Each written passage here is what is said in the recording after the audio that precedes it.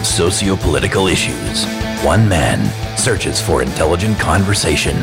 From Dedham, Massachusetts, the birthplace of modern democracy, this is You Don't Have to Yell, with your host, Dan Sally. Welcome to episode 38 of You Don't Have to Yell. Sanitized after each use for your safety.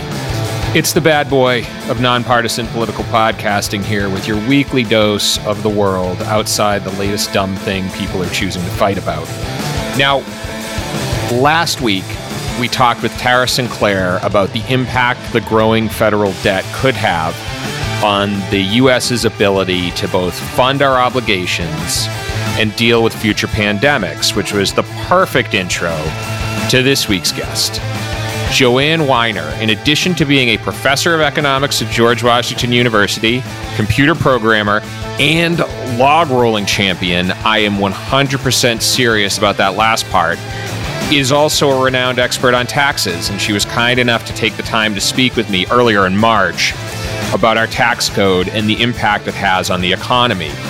Now, in my hour-long conversation with Joanne, I picked up one thing about the tax code, that it's less about economic growth and more about what choices we want to make for ourselves and which ones we want to leave to the government. Also, I want y'all to listen to a reference to my kids being home with fevers. I recorded this in March, and there's a little backstory I'm going to share at the end of the episode. But without further ado, Joanne Weiner. Just from what I've gathered of you, you're an economist, a computer programmer. You've written for the Washington Post. Are there any other surprises you have in there, like, Bigfoot hunter or anything like that? Or I am from Oregon. I grew up there, and I when I was a young lass, I did win a log rolling championship. My mom was my last competitor. Okay, so. I'm glad I asked the question. Yeah, but I was born in Wisconsin, and so I have a deep connection with the heartland of the United States of America. Okay, cool. I thought when you said Oregon, I thought for a second you were going to come out with a Bigfoot story. So I almost did, but I've never seen Bigfoot, but I do follow the news. Yeah, I'll have to. I won't take up time. I know I won't take up time talking about this, but in one of my past lives was in stand-up comedy, and I actually performed at a benefit for a Bigfoot museum up in Maine, and I'm kind of like, I used to be a big kind of Bigfoot geek and whatnot, and read all, just kind of keep up on it and whatever. But I will tell you, nothing turns the Bigfoot audience off more than if you tell a joke related to the possibility that Bigfoot might not exist. Like, they freeze. Yeah. That's why I said I came close to spotting Bigfoot, but just missed apparently. All right. Well, we'll just say just missed so you don't get the Bigfoot crowd against you. Yeah. So my last name is, by the way, pronounced Weiner. I looked it up, but thank you for telling me. You did. I scoured YouTube, and I'm like, I have to because you probably get asked that question all the time. So Well, it's my husband's last name. I was Martin's before. Oh, really? That's okay. Well, look at you. Yeah. Well, so my wife took on a last name Sally, so you two should exchange notes because I would love to. Yeah, I think you both have kids. We do. I have 4. Okay, lucky you. I only have 3. Oh, do you know what? But I wanted the same last name as my kids. So perfect. Okay. Well, that makes sense. Yeah, we had 2, and we wanted 3. And then we had 3, and we realized we were really cut out for 2. And then the 4th came along. So, but now they're all, I think generally once they all start using the bathroom by themselves, it gets a little easier. So, we're and then when they start driving themselves, so you got a ways to go there. Yeah, I've got another 4 years until my daughter, and then it's like one after the other. So we're ready. And actually, good sort of caveat as well. They are all home. Well, 3 of them are home with fevers today. So you may hear some yelling in the background. Did you go to Harvard? Is that right? Or spend some time at Harvard or no? Both. I was a grad. I got my PhD at Harvard. Got it. And I lived in I was one of those, what do you call them, RAs in Kirkland House. Oh, got it. Okay. Yeah. Well, you never would have had a reason to go to Dedham. I can tell you that much. So No? no, I mean, it's fine. We have the oldest wooden frame house in North America. That's our claim to fame. And until the last episode I recorded, I thought we were the home of taxpayer-funded public schools, but it turns out we're not. So, yeah, well, my son is a Tufts grad, and he just got back from a weekend of visiting the Jumbos. He loves it up there. Oh yeah, nice. Yeah. And now, so are you in DC or are you just outside then? I actually live in DC. We bought our house back in '92. Okay. And apart from that stint in Brussels, we've lived here ever since. Yeah. You saw from my bio, I actually went to college at Berkeley. Yes, I saw. Got my undergrad degree there, way back when I thought public schools were the only way to go. Yeah, you've changed your mind? Well, you sort of apply all over the place. You go to the best grad school you get into. Yeah. I really wanted to do taxes, and at the time, the U.S. Congress was just about to do. They were in the middle of doing tax reform. This was way back in the early '80s. And the best public finance economists were up in Cambridge, so I ended up at Harvard. Okay, so you followed the economists.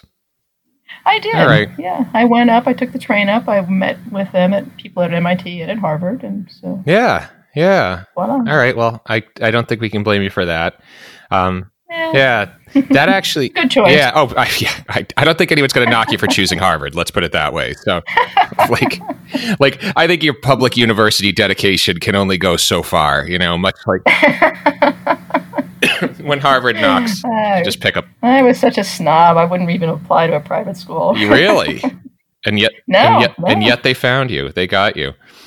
Well, I mean, for college, by grad school, I was brought. All right, got it, yeah. Got it. Okay. So it's funny. So that actually kind of segues pretty nicely into one of the first things I wanted to ask you about, because I grew up in a proper Republican household. We were Massachusetts Republicans, so we're sort of like the Canadian Football League of Republicans. Not quite. Not quite the reddest, but the mantra that I was brought up with was the mantra that you were seeing in the 80s, which is less taxes means people have more money to spend, means more economic growth, and now I still live in Massachusetts, as you know, so and our economy seems to, I think, be faring maybe a little better than some states with substantially lower tax rates. So, is there any relationship between tax rates and the economy, or is that just a myth? Well, there is a relationship. It probably depends upon who you talk to and what time period that they're talking about. It's also the type of tax as well. So overall, I don't think there is any statistical connection between the level of tax rates and economic growth. So you might see, data points that show as tax marginal rates go up, economic growth goes the other direction. But it's really hard to find something that is actually causal. So they might be correlated, but not causal. So I would say that that's generally not true. But you can find cases where, for example, if you were to increase the tax rate on capital income. And so capital would move out of the place where it's being taxed because it can with the push of a button. So you might find that your growth in capital income is smaller the higher capital income tax rates are. Okay. It's less clear when you're talking about workers because they can't move as easily. So whereas you might find people in the area where I live, the what we call the DMV, the District, Maryland, and Virginia. So if any one of those places has too high a tax rate on workers, they might easily move across the border. So we do see a lot of people who move to Virginia instead of living in DC. So there's some of that as well at the labor level. But overall, there's so much going on that all of the things that affect what affects GDP growth is generally overwhelmed by the tax impact. Got it. And so I guess the second part of that is, I have a lot of friends who ascribe to the soak the rich form of taxation. And, one of the things they'll highlight is they'll go back to, earlier in the 20th century when the marginal tax rate was in the neighborhood of 90% or the top marginal tax rate. And so I assume then there'd be kind of no correlation there between taxation and income inequality, or am I wrong there?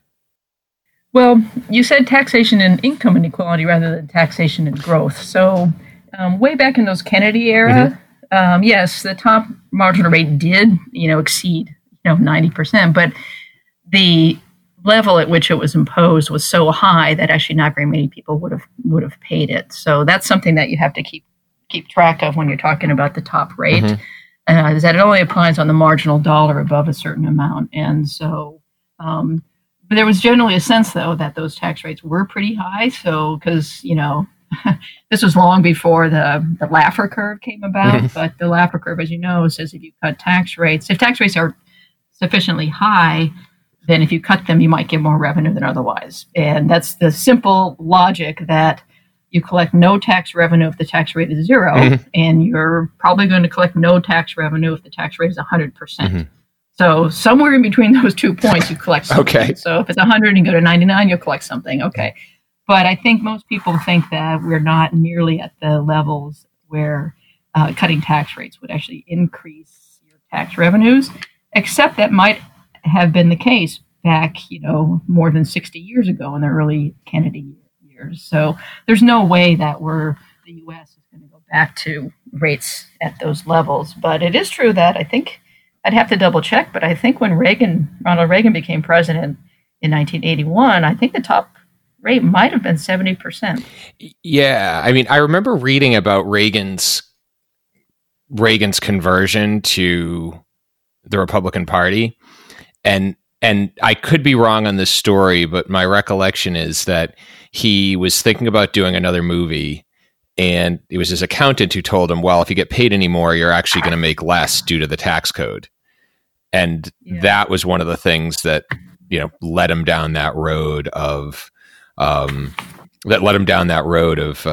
again, sort of the trickle down school that he that he followed as president. And so part of what was so great about the tax reform that happened, and it began at the Treasury Department in the early 80s with Treasury 1 and Treasury 2. And by the way, I worked at the Treasury Department in the 1990s right after I got my PhD, so I was a career person. But that was the heyday of tax reform, and it truly was a tax reform in what eventually became the Tax Reform Act of 1986, is that it did stuff like the president then didn't like, which was, if I'm going to it makes no sense for me to earn more money because so much will be taken away in taxes. Can't you find another way to pay me? And so, yes, of course, smart people did. They said, well, maybe not Ronald Reagan, but a typical employee. Well, what if we gave you a car instead of a salary? Or what if we paid for your vacation? Or what if we gave you a not tax benefit? So people started getting paid in things that were not taxable. So you can imagine how those things proliferated, because if the tax rate really is that high, if you lose 70 cents of every extra dollar you earn, you're going to say, hey, wait a second, can't I get this money some other way? Not that I'm going to stop working because I like to work, but can I get another compensation another way? So the tax code became riddled with these kinds of things. And that's where the reform came through, is that a lot of those things were taken away in exchange for cutting those marginal rates down from those really very high levels. Okay, understood. So ultimately they were able to cut the tax rates, but they also included more in that taxation. Or that's right. Yeah, the simple way to look at it is that they broadened the base and lowered the rates. Okay. So maybe, jumping back to what I asked earlier about income inequality is, we have a situation now where if you look at the wealthiest people in this country, the majority of their money is either in stock effectively, or investments, more or less, which are taxed at a much more favorable rate compared to income. And especially in the tech sector, you have situations where part of people's compensation is in stock. And if they hold on to it long enough, they're paying 20% on that rather than whatever their income bracket would be. Is there some merit to the argument that maybe that should be reexamined, given, or maybe that's another sort of free car, so to speak, in our tax system? Or am I off base? You might say, okay, these. Let me just focus on the tech sector and getting its compensation in the form of stock options. So they'll allow the executive to buy shares at a certain price, and the price will be something that's probably higher than the current price. But if the stock price goes up a lot, then they get a real big benefit, because suppose it allows them to buy it at $35 and the price goes up to $100. They really make out like bandits. One reason why companies decided to start giving stock options, because the stock price was going up so fast. That's why I'm focusing on the tech sector. So way back, and I wrote an article about this when I used to write for Tax Notes, a tax publication, and it was about stock options. And Congress thought that executives and bigwigs at these kinds of companies were making too much money. So they said, you can only pay people a certain dollar amount. I don't recall the level, but let's just say it's $1 million. You got to cap those top salaries at $1 million. Congress said, okay, we're done with that now. We're gonna deal with the income inequality by not letting companies pay people more than a certain amount. Well, obviously, they're smarter than the average bear, and they said, okay, we'll leave your salary at $1 million. You can go look at the annual reports to actually find this in here and say, but then we'll give you stock options with a certain value, and the stock options aren't taxable until they're exercised. So a good intention, and you can look, I think it's through the Clinton years, the 1990s. You can then see how salaries had been going up. They stopped, but then if you break down the executive's compensation, there's a column for salary, and then there's a column for stock options. And that second column dwarfs the first. But again, that's not taxable until they actually exercise them. So should stock options be taxed when they're issued? Probably not. But is it a form of compensation that might need to be addressed? Oh, certainly. Yeah, certainly. So I had no idea. So now just to make sure I'm understanding this right, you're saying there was some reform done around how much you could pay executives in base salary. Is that correct? And that's when the shift from salary to equity sort of happened. Is that correct? Am I understanding you right there, or am I incorrect? You are right. Yep. And it was an unintended consequence. The good intention of keeping salaries down, but it led to the stock options. But the real scandal with the stock options came about, and this actually was a Pulitzer Prize winning story by a Wall Street Journal reporter, finding that stock options were being backdated to have them be issued at a time when it was more favorable for the executive to have received them and exercised them. And so it wasn't mere coincidence. And that was actually the scandal of the day, but it was quickly overcome by the financial crisis, which was a much bigger scandal. Yeah. So anyway, but that was sort of the stock option story, is that it became the main form of compensation. If we look back prior to that reform of executive compensation, and folks were just being paid in cash,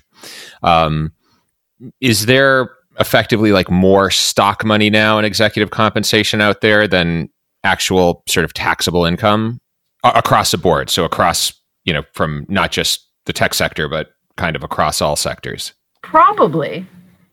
I don't follow it all that closely, but since the stock market has been going up, it's a much better way to receive your compensation than in the form of wages. Yeah. I'm not going to drive this van off in a territory that I didn't prepare you to discuss, but I'm really interested in the idea that potentially this reform that was set in the 90s to help address kind of the disparity or address wage disparity between executives and everybody else actually ended up creating this compensation structure that more or less took all that extra compensation and just put it in an asset that's taxed at a far lower rate than their regular income would have been. Anything where you can defer the tax on your income is going to be, or if it's your income's unrealized, it's going to have a lower effective tax rate than stuff that income you pay tax on right away. So you can say that labor income, you go to your job, you get a salary, what we call in the tax world the W-2 income, that is taxed basically when you earn it. But capital gains, you can hang on to them, and until you realize the capital gain, it's unearned income. And then when you finally realize it, that's when you pay the tax. So if you had a stock, actually let's just say you bought it, it's not a stock option, if you bought it at 100 and you hang on to it for 5 years and then sell it at 1,000, you may have a $900 gain, but you've deferred all of that tax for those, let's say you held it for 10 years. So it makes the effective tax rate, even if capital gains tax rate is the same as ordinary income rate, it's effectively much lower because you haven't paid taxes as you've gone on. A lot of people have said, why do we pay capital gains as, along the way on an accrued basis to try to eliminate that distortion or that difference in taxation? But that gets into a valuation issue. Yeah, and it I guess like as I look at this too, obviously, I was really approaching this conversation. What is an intelligent way to look at taxation going into the next couple decades? Because obviously, we're at a situation where interest rates and tax rates are both at a historical low, and an era where the level of debt we're accruing is obviously unsustainable. And so, the big question is, what aspects of the tax code can we examine that might help us remove the need to take on debt and pay for those things as we go along? And it seems to me, as we're talking, one of the easiest or one of the biggest areas to really look at is kind of like this, is how we tax investments effectively, how we tax stock or options. Does that sound, am I hitting a double there, or no? Am I still on first base now? Yeah, no, you're trying for a steal. Oh, really? I'm going to throw you out at second. All right, let's do it. You recall that I'm from Washington, home of the world champion nationals. I absolutely. So you. So to talk about a few of your points there. So when you said we shouldn't be taking on any more debt, well, that might be true for you and your wife and your kids. Because you don't want to feel like, I'm not going to be able to make my interest payments. What if I lose my job and I'm have to declare bankruptcy because I've got so much debt? Yes, taking on debt can be a burden for individuals who want to avoid that problem. But for the U.S. government, it's probably not a big deal, so long as our economy keeps on growing. And if you recall, way back when Piketty was his book on capital. The whole book, which was 1,000 pages, I'll admit that I didn't read it, and I go along with most people on that, but I read all the excerpts and I saw him speak, so I got it. As long as the economy is growing faster than the rate of interest, you're golden. You're okay. Because the income that you're earning, you can use to pay off your debt and you're fine. But that's why individuals worry about their debt burden, because that may be a case when their income is not going to be growing. They might lose their job. They might, have something befall them, but that debt is not going to be forgiven just because they lost their job. So one of the problems with taking on such a large amount of debt at this point for the U.S. economy is that, yes, we are growing, but the rate of growth is not as high as projected or as projected to be. And the slower we grow, the harder it is to pay our debt service. Now, we're helped by that because the Fed has managed to keep interest rates low and plans to cut them even further as the economy slows. But they can only go so low. But one reason why the U.S. deficit is not getting even bigger than it already is, it's just under $1 trillion now, which is not much as this for a $22 trillion economy, but in absolute level, it's a big amount. But a lot of the slowing in the growth of the deficit is because the rate of payment of interest is slowing down. So even though our debt is growing every year because with the deficit it adds to the debt each year, because interest rates are low, that component of the federal budget is actually not growing as fast as it might otherwise. So is that a problem? Well, yeah. But anyway, we can still take on debt. So then you say, but what about this deficit? I'm sort of nervous about it. I just don't like this idea that we are always spending more than we make. And I took a look at some of the numbers from the Congressional Budget Office. They're the official scorekeeper for the U.S. government. They estimate spending, and they get the tax estimates from the Joint Committee on Taxation. And rather remarkably, our deficit, the federal deficit now, is at something like 4.5% of GDP, of domestic income. Now that's historically high for a time when the economy is growing. It's usually around 3% or so. And so the problem, and this goes back to your point about people getting older, that are, we don't have a lot of immigrants. The rate of birth of people here already is slowing down. We're not getting new people moving in, and people are getting older. So this baby boom generation is getting older and living longer. So our age distribution is skewing towards the upper end, where two things happen. One, the income taxes they pay go down. Two, the Social Security benefits they receive go up, and then coincident with that are their Medicare payments.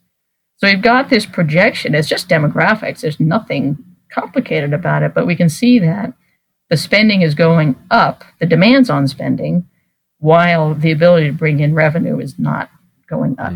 So whereas we have about a 4.5% deficit now, it'll go much higher down the road because of those twin factors. And then if interest rates actually go up, well, then, it's going to explode. I think debt in just 5 years as a share of GDP is going to be 100%, 100%, which is still not necessarily bad. Back when the European Union was creating the euro, their common currency, they needed to have pretty similar monetary policy. And one of the things was to have a debt ratio below, I think it was 120% of GDP. A lot of the countries had ratios of 150, 60, 70, because they had to bring it down. Yeah. So it's not unheard of to have debt that high. It just does create a burden on it. And the other worrisome trend in the U.S. Budget is that most of the growth in spending is happening in these things that we don't have any control over. So it's the mandatory spending, as I mentioned, Social Security, Medicare. That's just growing up, and you have to change the law to stop that spending. And so discretionary spending, things like on the national parks, on defense, on all those good things, that's actually not that's a smaller and smaller share of the budget. So there's not a lot of wiggle room there to say, okay, we'll just cut waste, fraud, and abuse and stop foreign aid. That's not big enough to really do very much. So. Yeah. So I'm gloom and doom. That's what economists are for. I know you sent me back to the batter's box with my head down. I know. Now, well, come on up, Juan Soto. I'm coming back. As always, I hope you're enjoying the show. And also, as always, I have a favor to ask. Our ability as a nation to respond to crises like this is entirely dependent on the health of our government and the health of the political dialogue within, and we don't need Dr. Fauci to tell us the prognosis for both is dire. Now, the goal of You Don't Have to Yell is to discuss important issues free of the partisan vitriol, and we're going to be making some changes in the coming weeks to help with that one even more. But right now, I need your help.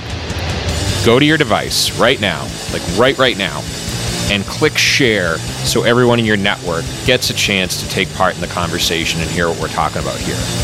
You can also send them to ydhty.com or to our YouTube page if they're not podcast people such as yourselves. We need more people like you who are interested in more than dumb Twitter spats between people who should be working for the good of the country. And with that, back to the show. So are there, given all the gloom and doom, given how terrible everything is going to be, is there, and I would say also, given the fact that the idea of raising taxes at this point, on the federal level at least, almost seems like an impossibility. Is there a way tax policy can be used to help solve that problem, do you feel? And if so, kind of where can we look? There are a lot of places that we can look. I would say it's just starting with the personal income tax, that 35% is pretty low for a top marginal rate.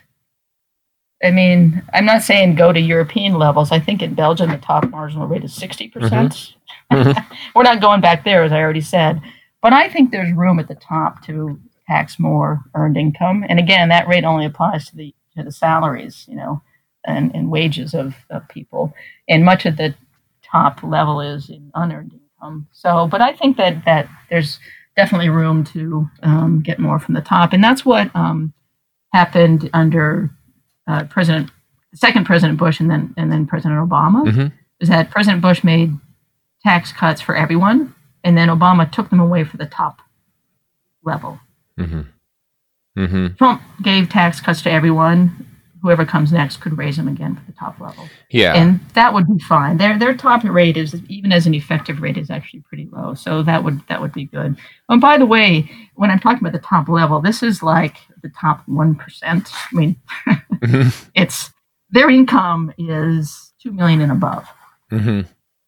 So that's, I don't know if that's a lot or not very many people, but $2 million and above. So there's some room there, and we don't have an upper limit on it. So to be in the top 1%, you're at $2 million. The next level down, the 95th percent, is about 400,000. Mm-hmm. So again, I don't know how many people fall in there, but 400,000 is a lot lower than 2 million. So if you're just talking about the very top there, I think there is room to raise some more income in the more tax revenue in the non-income area. There are a few things, and I don't want to get too technical because it can quickly diverge into incomprehensibility. Okay. But in the 2017 tax bill, there was a huge giveaway to what we call pass-through companies. So they don't pay the corporate income tax, which was cut from 35 to 21%. They only pay an individual income tax rate. So people argue that corporate income is double taxed because it first pays that 21% corporate tax, and then when individuals receive a dividend, they pay an individual tax on that. So that's the double tax. A pass-through doesn't pay the corporate level tax. It's like a partnership. All the income flows through to the partners. Well, that created a huge tax break for anyone who was not in the corporate form. And it got rid of the double taxation, but it also has allowed for a lot of gimmicks and ways to have entities classified as these pass-through or partnership entities and really not pay much tax at all. And you couple that with the deferral of the capital gains tax and all, it allows people who organize their businesses in that way to really minimize their taxes. Now, Congress said that they would put what they called guardrails in place to prevent entities becoming these pass-throughs that shouldn't. But the word on the street is that the guardrails are pretty, they're not very well made. Yeah, well, and it almost seems like the people writing the tax code can't move faster than people can figure out how to get around it. And yeah, that's true. And so do you have an example of like what would be a pass-through entity then? Oh, a partnership. Okay. And would businesses restructure specifically to take advantage of that, or would that be too onerous, would you say? Yes, and in fact, back when the U.S. corporate rate was 35%, which it was, I believe, from 93 until the 2017 Act. So there's a lot of incentive for companies to reform as either partnerships or S corporations, which is a technical term for these smaller partnerships. And so as a share of business income, I don't know the exact numbers, but let's say if it had been 70% corporate, 30% pass-through, it flipped. So it was a huge tax incentive. I mean, there's people like to minimize their taxes. And back in the day, the tax center was just seen as sort of backwater. Now the tax department at a big company can be seen as a profit center, trying to minimize taxes. So anyway, so to go back to the comment about, well, what would be good taxes? There's a phrase that I learned way back when I first started graduate school when I took my tax class, which was, it's attributed to Huey Long in Louisiana. Don't tax you, don't tax me, tax the man behind the tree.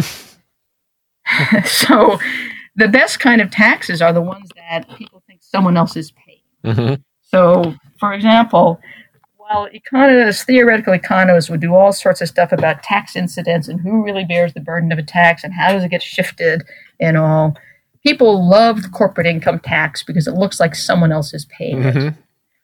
So even though it may in the wash end up that the company actually reduces wages to cover the tax. So those are good kinds of taxes. The other kinds of good taxes are things that tax stuff that we don't want people to be doing. There's tons of evidence that the tax on tobacco has cut back on smoking. So that's a good thing. The federal government hasn't raised the tax on gas. It's like 18 cents a gallon since about 1993. There's no reason for that because we drive a lot and it wrecks the roads. And why shouldn't the people driving these cars pay some sort of fuel tax? And granted, there are state taxes on top of it, so it's more than 18 in total, but that's something that should be raised. I think that carbon taxes should be something that we tax. In Europe, you asked me about that.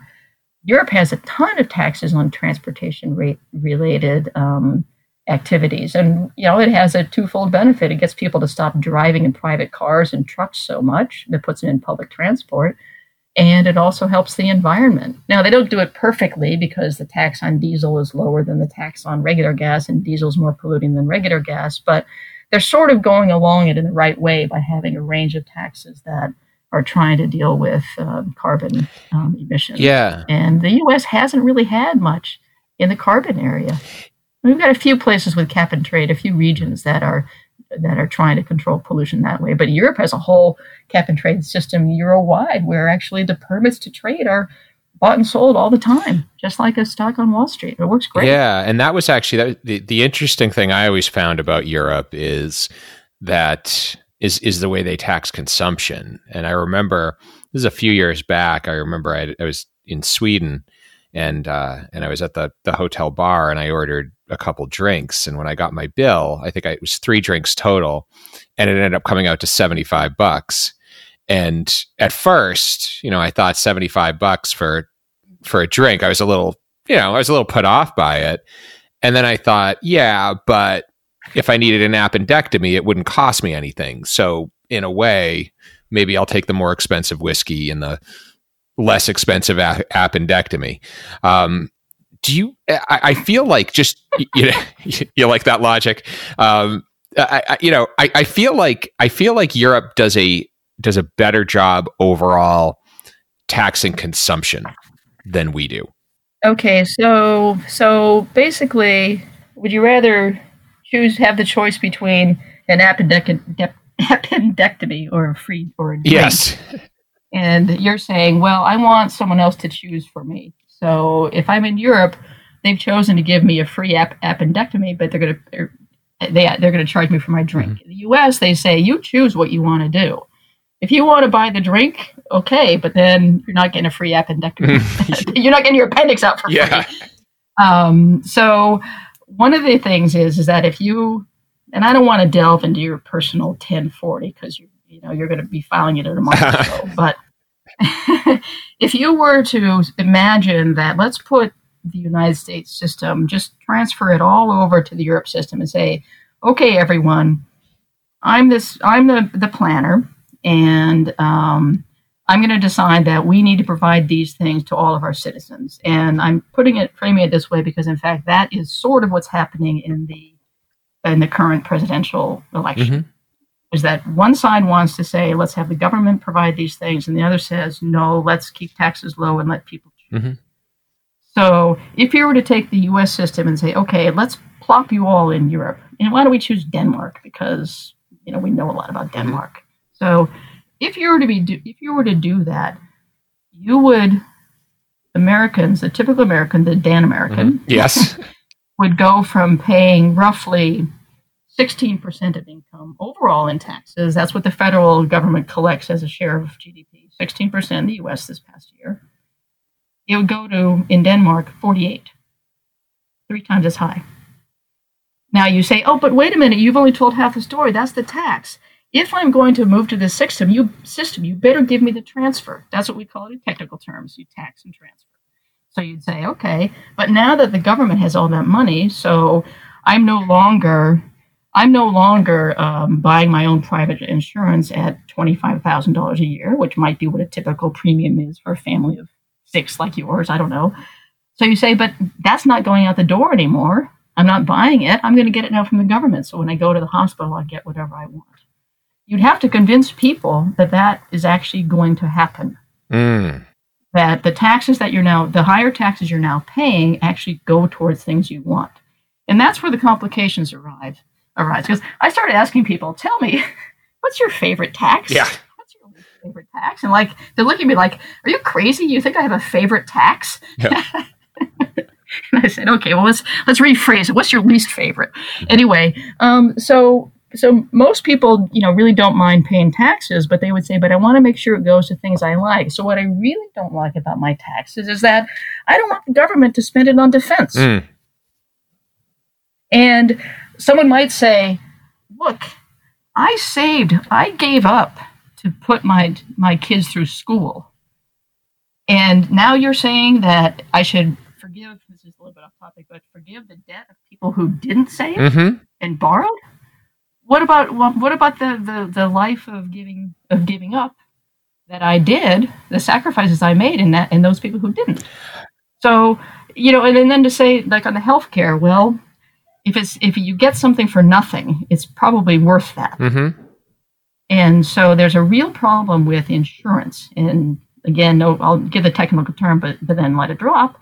Because the whole problem with moral hazard is that if you know you're going to get reimbursed for something, you don't care if you lose it, whether it's because your kids know that you and your wife are going to come pick them up if they crash their car, or if you know that you've got car insurance, and so if you get in an accident, you don't have to be quite as careful. I mean, it's a strange thing, because you'd say, well, who would want their house to burn down? But you can say, if I know I'm going to be completely reimbursed and made whole again, you're going to be less careful. So one of the problems with having the system I'm arguing in Denmark is that you get this kind of stuff where people might not be quite as careful.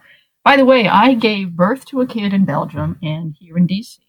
I also had knee surgery in Belgium and in D.C. So I've used both systems. When I worked in Belgium at the university, I work here. There's no doubt that the out-of-pocket expenses were much lower in Belgium than here. No doubt. But I only lived there for 7 years and only paid in the system for that long. So how does Europe do it? I don't know. I think it's partly of what you're used to. Like I said, we would never in the U.S. go back to a top marginal rate of 70%. Never. We've been too low for too long. So part of the problem of going to a Europe-style thing is that it'd be very difficult to convince Americans that I'll be willing to raise my taxes, and you are going to promise government to give it back. Now, there's a way that we can look at to see to what extent that happens in governments. There's something called the Gini coefficient, Gini, and it goes from 0 to 1. If the Gini coefficient is 1, it means one person has all the income in the economy. Okay. If it's that's how it's easy to remember. Yeah. If it's 0, then everyone has the same share. Yeah.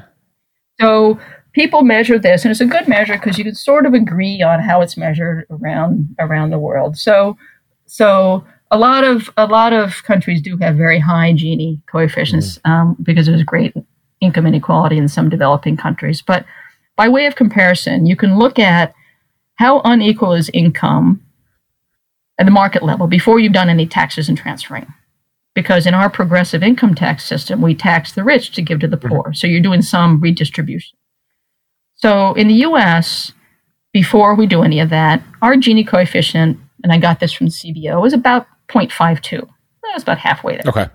In Europe, in the EU, and I'm only talking about the EU when I say Europe, it's from 0.36 to 0.46. So some places it's much lower, some places it approaches it.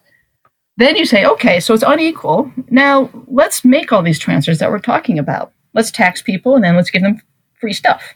Your appendix is out for free, and in exchange, you've paid high taxes. So the U.S. does that. We transfer a lot to people at the low income level. And in fact, the least well-off people end up getting tax refunds. They don't pay any taxes because their transfers, their net benefits are higher than the taxes they might pay.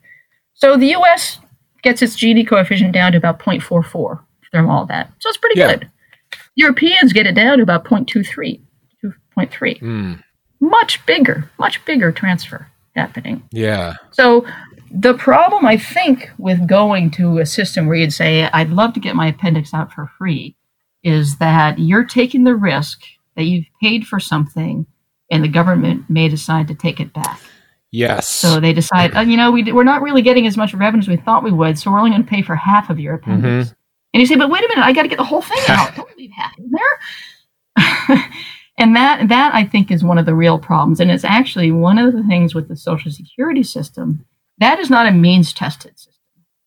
no matter how well off you are, you get your Social Security benefits. Now, part of the benefits will be taxed, but one reason that the government tends to keep benefits as promised is because everyone says, you promised that when I paid my payroll taxes when working, that you would pay me my pension when I retired. Mm-hmm. And if the U.S. breaks that contract with Social Security and Social Security becomes a means-tested program, well, then it goes into all those other programs where people say, you're paying people not to work, or, why do these undeserving people get it?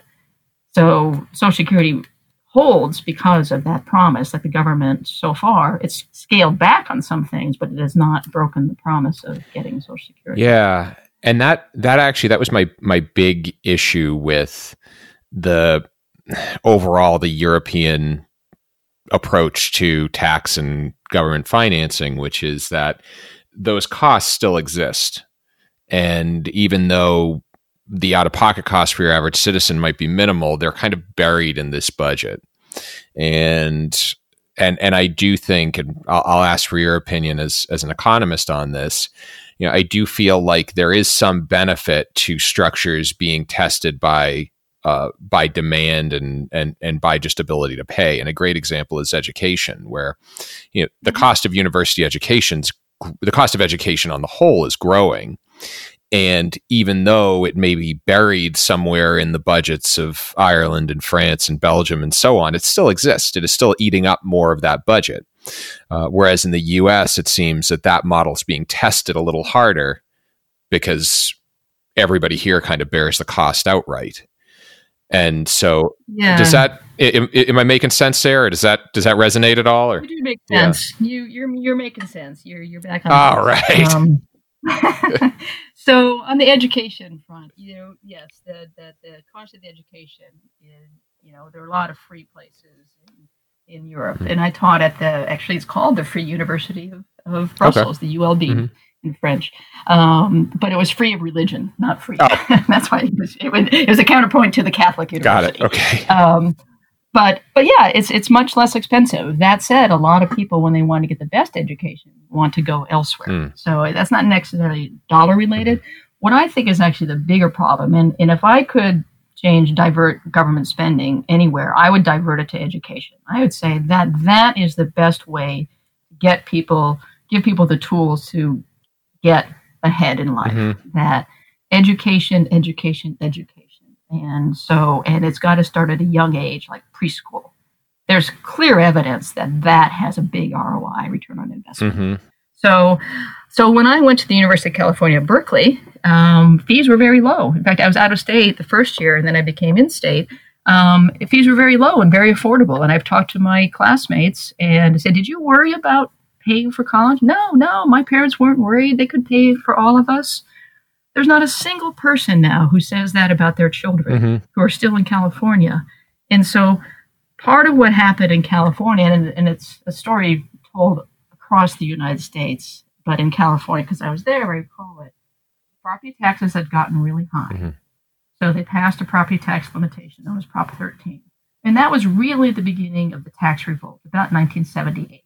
So you recall Reagan from California got elected in 1980, mm-hmm. coming out of that atmosphere. So ever since these tax limits were put in place, states have had to figure out how to fund things. And between the limit on property tax revenues, and there was a legitimate reason for it, because Grandma had a nice little bungalow on Newport Beach where she could no longer afford her property taxes because the value of the house had gone up so much. I would argue that there were better ways to limit that than to put a blanket restriction on it, but that's not what mm-hmm. happened.